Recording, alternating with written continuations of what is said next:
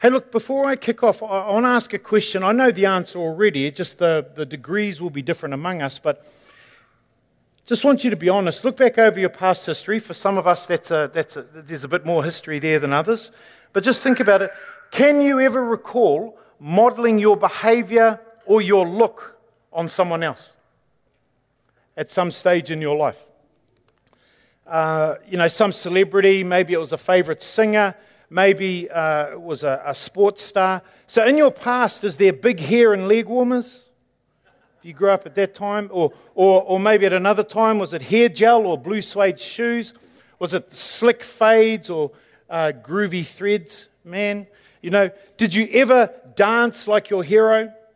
Did you ever try and sing like your favorite star? Try and do those runs even though your voice couldn't handle it? Did you worship like your favorite worship leader? Did you move like them? I don't know about you, but we see it in sports all the time, eh? We see it in sports all the time. As a rugby fan, you notice with kids who are kicking goals, they would all try and copy Johnny Wilkinson or Dan Carter, so they're all standing there. Everything's copied. They're modelling themselves on their star. Or you see it with cricket batsmen.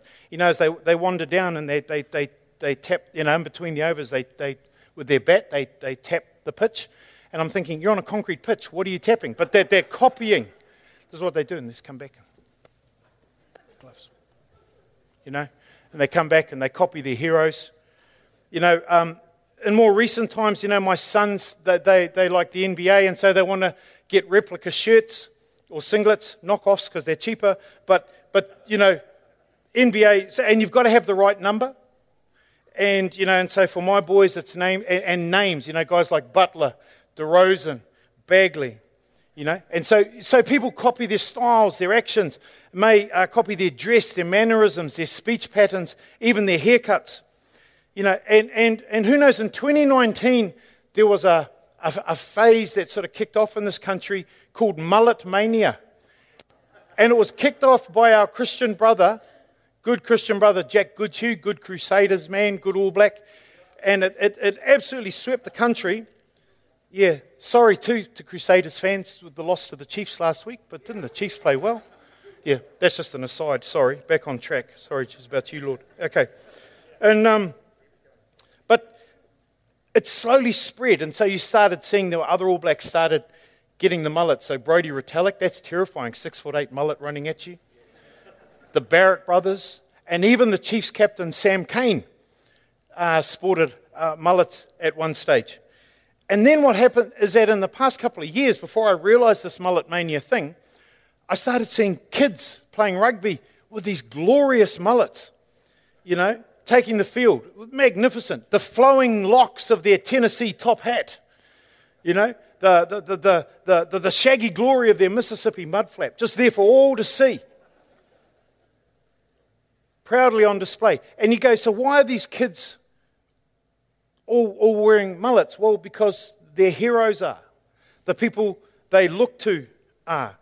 Because they admire these players so much. And you see, as human beings, we want to be like who we look up to. That's just a natural thing. Actually, part of our being in the image of God is that we worship. Everyone worships something.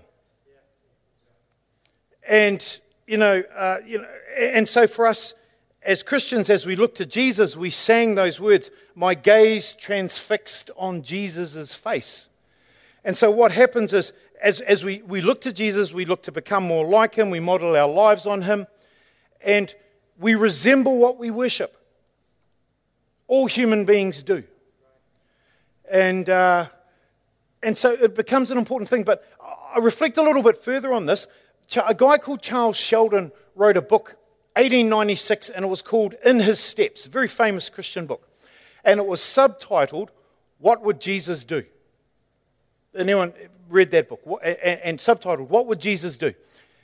Classic of Christian literature. And then in the 90s, for those of you who remember, they had the WWJD bracelets for Christian youth. WWJD, what would Jesus do? So kids had a physical reminder in any situation, oh yeah, here I am, what would Jesus do? And you got this bracelet, okay? So a big fad in the 90s. And it's a great question to ponder, isn't it? What would Jesus do? But it raises a bit of an issue for me, and I'd like you to stay with me a bit here. Allow me to sort of explain by way of illustration. So I'm playing tennis with my son, and he hits it back to me. 7 years old, he was practicing his serve, and he couldn't get it in the square. I said, I'll give you 50 cents for every time you get it in. $14.50 later. We never did it again. He did really well. Rope-a-dope. Kid had me. But imagine I'm playing tennis with my son, and then he hits it back to me, and then just before I hit it, I think, what would Rafael Nadal do with this ball? And then I think, okay, so he might play a little backhand drop shot over the net, draw him up, and then come around and play a massive forehand smash with topspin into the far back left-hand corner. Cool. You may see the problem is that knowing what Spain's raging bull, the king of clay, Rafa, would do, and me actually doing it, are two different things. Let me give you another example. I'm singing, and I'm thinking, yeah, I want to sing, and here's a song. Wow, one of my favorite singers. I'm going to get up and sing her song, Adele, and Rolling in the Deep. Yeah, I really like that song, so I'll get up, and then I'm about to come to the chorus where it has like a C above middle. C is the highest note. We could have had it all. And I start, and so I'm coming up to that, and I'm just about to hit that, and then I think, what would Adele do with this note? And again, you may see the problem.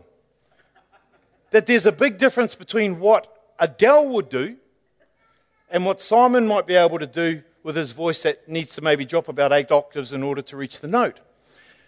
So part of my thinking here is knowing what Jesus would do and doing it, or even being it. It's not that simple. It can easily fall into a works thing. Stay with me if you can. Doing the Christian life could become such a lonely drudgery of works, dependent solely on our own efforts as we seek to imitate Jesus in our own strength. If we're not careful, we could end up making a whole lot of rules about what we can and what we can't do. We end up doing things in our own strength. And if you take this route, we're likely to get worn out. Because it's in your own strength, you're liable to become self-righteous and start to become a bit cold towards people. So I think we all know, that rules don't change hearts. Revelation does, when the lights go on. Transformation does. And so the question for me this morning, in light of the journey that we're on here, is, see, to become more like Jesus isn't simply about just gritting my teeth and striving to do right. That striving and effort is important, but it's not primary. So the question for me is this: how do I become a person who can do what Jesus would do? How can I become a person? How can I be the man or the woman that God intends me to be? Because it's not about a mask and an outward action. It's got to flow from an inner reality. How do I become that person? And so, just by way of prefacing where we're going, we need someone bigger to help us. We're not all that. And this is one of the key things about the person of the Holy Spirit that I so appreciate and that I so love, is that my striving to do what Jesus would do, to be what Jesus would have me be, must be in partnership with God. It's me 100% of the way, striving, trying, looking to be disciplined, with God 100% of the way. So we must be in partnership. And this is where the work of the Spirit becomes so key. The Spirit is so intimately involved in our journey, in our lives as Christians, and helps us to be the people who can do what Jesus would do, to be the people who can do and be what Jesus would have us be. And a word that often comes up to describe the Spirit's work here is sanctification. It's one of those big words. We don't use it in normal conversation. It's one of those Christianese words. I can remember when I first came to this church back in the day when the stage was over in the corner and we're singing an old Hillsong song, I've been delivered, I've been released, restored and sanctified in Christ I've been... And I turned to the fellow next to me, I said, do you know what sanctified means? He went, nah, been released. So it's one of those sort of technical sounding words. It's a big word, but it's a word that carries so much biblical truth. And it carries a couple of meanings, and this morning I just want to look at those meanings around what it means that the Holy Spirit sanctifies us. That's where we're going. And how that helps us in terms of this WWJD question. And so the first point is that the Holy Spirit sets us apart. The Holy Spirit sets us apart. Now, if we look at the New Living Translation, and I've got it here on slide, but if we look at 1 Corinthians 6, verse 11, the New Living Translation says, you were made holy. So Paul is just talking to the Corinthians and saying, once there was a time when you weren't in Christ and you worshipped idols and you were adulterers and you thieved and you were greedy and you were abusive, but you're not that anymore. And he says, you were made holy. Why? By calling on the name of the Lord Jesus, because that's where salvation comes from, and by the Spirit of God. Okay? Cool. So the Spirit involved in this. And it's very easy. See, again, made holy, you were sanctified. So it's really easy for us to read that and go, oh, you were made holy. What do we think that means? Oh, you were made morally righteous, morally pure. So we think of someone being made holy, and so now they walk in 6 inches above the ground, halo, quiet little music in the background, oh, and they just dispense grace. Bless you, because I'm holy. Hey. That's what happens with the phrase, holier than thou. You think you're so morally superior. So we think this idea of made holy is that now you are morally righteous and pure. That is a sense. But actually, it's more the idea, if we go into the letter, Paul is writing to these Corinthians, and in this chapter, he's addressing some pretty un-Christ-like behavior in the church. A whole lot of them are taking one another to court and suing one another in the public eye. Paul says this isn't a good look. They're indulging in sexual immorality. They're involved in party politics, waving the banner of their favorite leader and saying your leader sucks, and this is all going on in the church. And so when Paul says you were made holy, he clearly isn't saying now you are morally pure and righteous in your behavior. But rather what he's saying is, and it gets picked up in other translations, the Living Bible says you are set apart to God. Or the Good News Translation, you have been dedicated to God. And so what Paul is saying is, you were once that, but now you've been set apart to God. Act like it.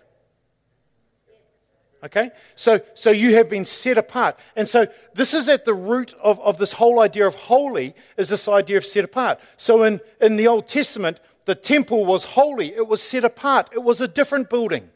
You didn't go running around in there bouncing balls and spilling your coffee, because it was set apart from other normal buildings for normal use. Israel, there were lots of nations, but Israel was set apart to God in a special relationship. So they in turn would be a light to the other nations. I, now that I'm married, have been set apart to Rachel. So this idea of set apart is at the basis of being sanctified, of being holy. So this is a point. So the moment we came to Christ, we were set apart. We were made holy. We were set apart to God. We were claimed by God. We're His. From the moment we made that choice to follow Christ, we were set apart. You're not the world's anymore, Simon. You're not what the world says. You're what I say. You're mine. And that, see, again, through worldly eyes, we can go, oh, that's kind of jealousy and possessive. No, not if the lover and the beloved are in a healthy as relationship. So this whole idea, set apart. So through the sanctification of the Spirit, we're given a new position. We're no longer our own. We're set apart and adopted into the family of God. We become children of God. God says, you're mine. You belong with me. So listen to what I say, not what the world says. You are set apart to me. Our identity, our significance comes from God because we are His. We are set apart. So, and that's the Holy Spirit's work. He sets us apart. He says, that's not who you are anymore, this is who you are. And that's a moment. But there's a second sense in the way in which the word sanctification is used. And this is, we're looking at this now. And so the second idea is that the Holy Spirit not only sets us apart, but the Holy Spirit transforms us to be more like Jesus. And this is a process. This is an ongoing process. And so let's explore this a bit more. Sanctification describes the continuing work of the Holy Spirit. A process, a progressive work that makes us more and more free from sin and more like Jesus. Just ponder it for a moment. I mean, I'm not perfect, but I've been on a journey. And I'm less selfish than I was. Oh, there's still work to go though. But there's this journey where God just reveals things and works on me to become more like Christ, which is actually becoming more the man He created me to be. Paul says to the Corinthians, and Pastor Sheridan has touched on this verse already, and the Lord, who is the Spirit, makes us more and more like Him as we are changed into His glorious image. So because of what Jesus has done, the Spirit comes and does what the law can't. The law can point out what's wrong, but it can't change you. But the Spirit can come and change us to make us more and more in the glorious image of Christ. The Living Bible, again, I just happened to have come this way a couple of times here with the Living Bible, and here's what we read in the Living Bible: but we Christians can be mirrors that brightly reflect the glory of the Lord. And as the Spirit of the Lord works within us, we become more and more like Him. See, within us, changing us from the inside out, so that what I do flows from who I am, as the I is changed and transformed. A journey, a process. As one writer puts it, the Bible isn't some cheap infomercial or inspirational tract that's cheering us on going, you can do it, while you struggle in your own strength, going, yay you, try hard. No, rather, because the Spirit dwells within us, we have a new strength at work within our inner being that can produce the fruits of the Spirit. So while the works of the flesh, the sinful nature, anger, rage, jealousy, lust, we've got to nail those to the cross. That's Paul's image of repenting. Nail them to the cross. Why? So they can die. And then let the Spirit grow His fruit within us so that we become more like God. What? Being more loving, being more patient. My wife, going back to teaching after we'd been in isolation, said, man, I need to be more patient with the kids. She wasn't yelling at them or anything, but I need to be more patient with the kids. She's talking about partnering with the Spirit of God so that when she walks into that place and interacts with those children, that fruit can grow and be shown. That's the reality of dealing in, there's a rubber meets the road example of the fruit of the Spirit growing in our lives. Patience, goodness, faithfulness, gentleness, self-control. Yes, there's a battle within us. But with the Spirit, there's hope for real growth. The Spirit living in me combats the sin living in me. That's language straight out of Romans 7 and 8. And so because the Spirit is living within me, then He continues to shine a light in the darkness of my life, exposing sin, guiding us to repentance, leading us in paths of righteousness, giving us strength to walk the right way, to be the man I want to be. I know I can be. Shutting my ears to the voices from my past. So yes, we work hard to be disciplined. Yes, we strive. Think of the writer to the Hebrews. Says, throw off everything that hinders and the sin that so easily entangles. He throws it off. Or Paul writes to the Philippians, forgetting what is behind and straining towards what is ahead. Paul is straining and striving. But Paul also says to the Philippians, he calls on believers to work out your salvation with fear and trembling. Who works it out? Believers. I work it out. I try and do what's right. I try and be disciplined. But the verse goes on to say, because God is working in you, giving you the desire and the power to do what pleases him. There's a mystery there. Oh, so you're saying, I do it, Simon? Yes. So it's all about me. No, God does it within you. He gets the glory. Oh, so God does it. Yes. So not me. No, you do. See, that's not a contradiction. That's a mystery and a reality. Personally, I don't have any problem with it. I'm not going to explain it any more than that. I've got to work hard. If I stuff up, it's on me. God gets the glory. That's just, there you go, nice practical theology. For me, anyway. I love the words of the British evangelist Alan Redpath. He says this: the conversion of a soul is the miracle of a moment, but the manufacture of a saint is the task of a lifetime. That's the ongoing journey that every one of us is on. Or another writer puts it this way. He says, God is in the business not of whitewashing sins, but of transforming sinners. He doesn't cover over things and go, it's all good. He looks to change the people that we are. That's freedom. Freedom isn't being able to do what you want. Freedom is being able to live according to the way that God has called us to live. That's freedom. So the Holy Spirit sanctifies us in two ways. First, he sets us apart. And second, he transforms us from within, helping us to become more and more like Jesus. I want to illustrate these two ideas this morning of the Spirit's sanctifying work, if I may. Imagine that you're walking around with a mate and you wander past an old garage, and while you're there, you look in and you see this. And you think, what a hunk of junk. What a rusted out waste of space. And you go to walk on, but your mate is just sitting there looking at it going gaga. And you think, come on mate, we've got to go. KFC's only open for another hour. But he's just looking at it and he's just beside himself. You're thinking it's an eyesore, but suddenly his eyes light up and you say, are you all right? And looking at this, he says, this is beautiful. You're like, what? And he says, mate, this is a 1962 Oldsmobile Starfire. Now, not the convertible, but the two-door hardtop. And this is the model that outsold the convertible by 5-1 in 1962. It was Oldsmobile's entry into the luxury car market that year.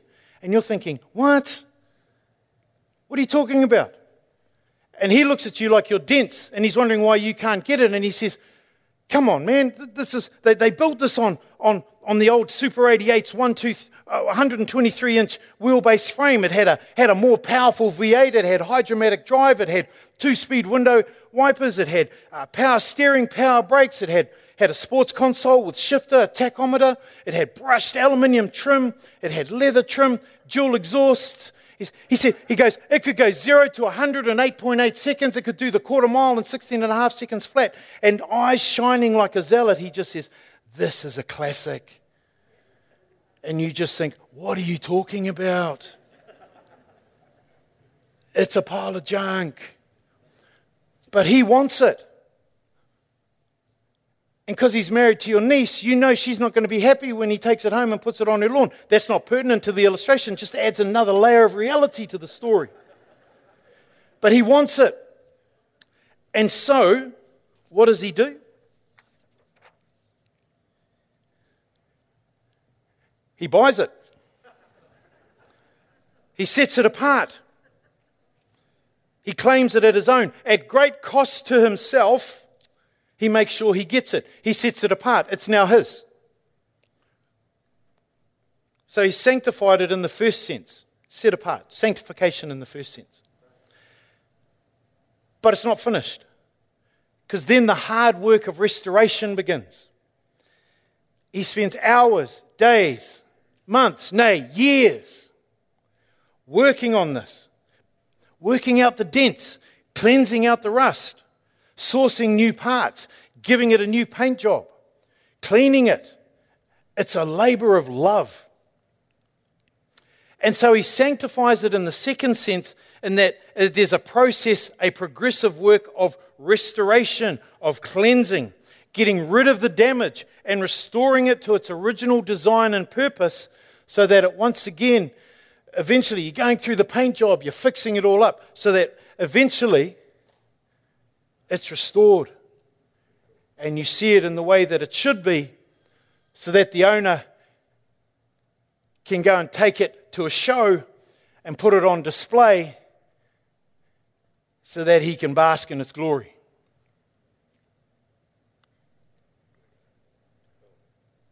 The person and the power of the Holy Spirit is essential in the life of the believer. Sets us apart from the world to God and transforms us from the inside, making us more like Jesus. To use Pastor Sheridan's language from last week, those of you who heard a wonderful message last week, the Spirit augments our lives. And so the Spirit wants to tinker under the hoods of our lives. So He sets us apart. He loves us as we are, but He loves us too much to leave us like that. And so He lifts up the hood and He goes, "Oh, Simon, you've been running on the wrong fuel. You need to run on me, but you've been seeking your worth and your power in all the wrong places. Gee, we need to fix that up. There's only a couple of spark plugs there. We need to fix all that up. You know, the whole source of your power is wrong.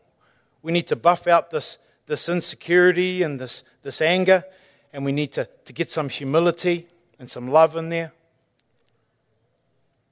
That'll help you run better. We need to tune up the intimacy with me a bit. Get the power flowing through this baby."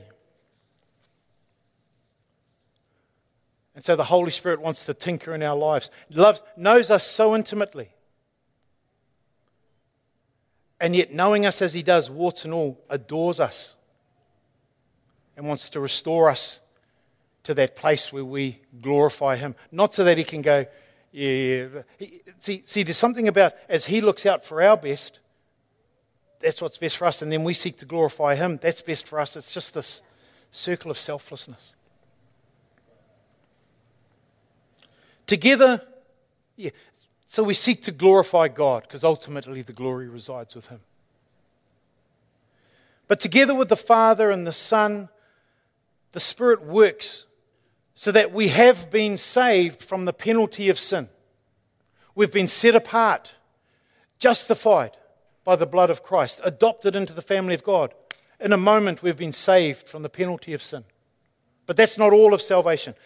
We are being saved from the power of sin.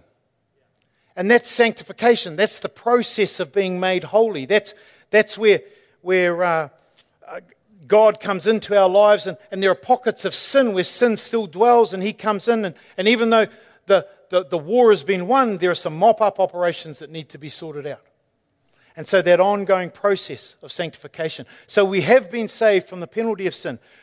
We are being saved from the power of sin, and we will be saved from the presence of sin. That's ultimate sanctification, glorified.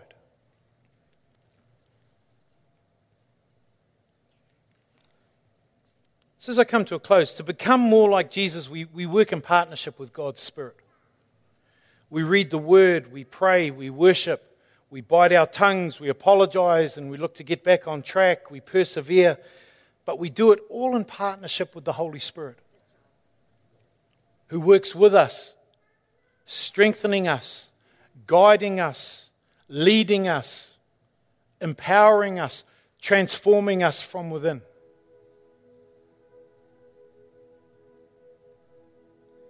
He brings power for a changed life, a life that belongs to God. And the Spirit brings the divine presence into our lives. He establishes our position, set apart as children of God, and He brings heaven's power working in us and through us to extend God's kingdom and to see God glorified as we're salt and light to a world that needs Him, even though it doesn't realize it. John 1 tells us that Jesus came to His own and they received Him not. That's just part of what happens when the kingdom of light and the kingdom of darkness clash. But we still respond in love. We still respond with forgiveness. We still seek to represent God well.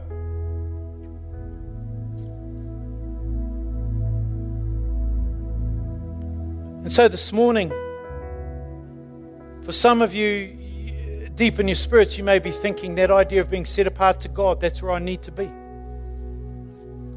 Too many voices going on in your head telling you who you are, and often those voices are just dragging you down. They're lies, but you believe them so long, they're your truth. But there's a moment of light here for you to see that actually, no, there's another reality. A reality where you stand strong and free and impact this world for good. Where you're loved and cherished. So I pray this morning that you would be able to have your ears stopped to those voices to the left and the right that would drag you down, and that you would be hearing the voice of your Heavenly Father that would be speaking life to you.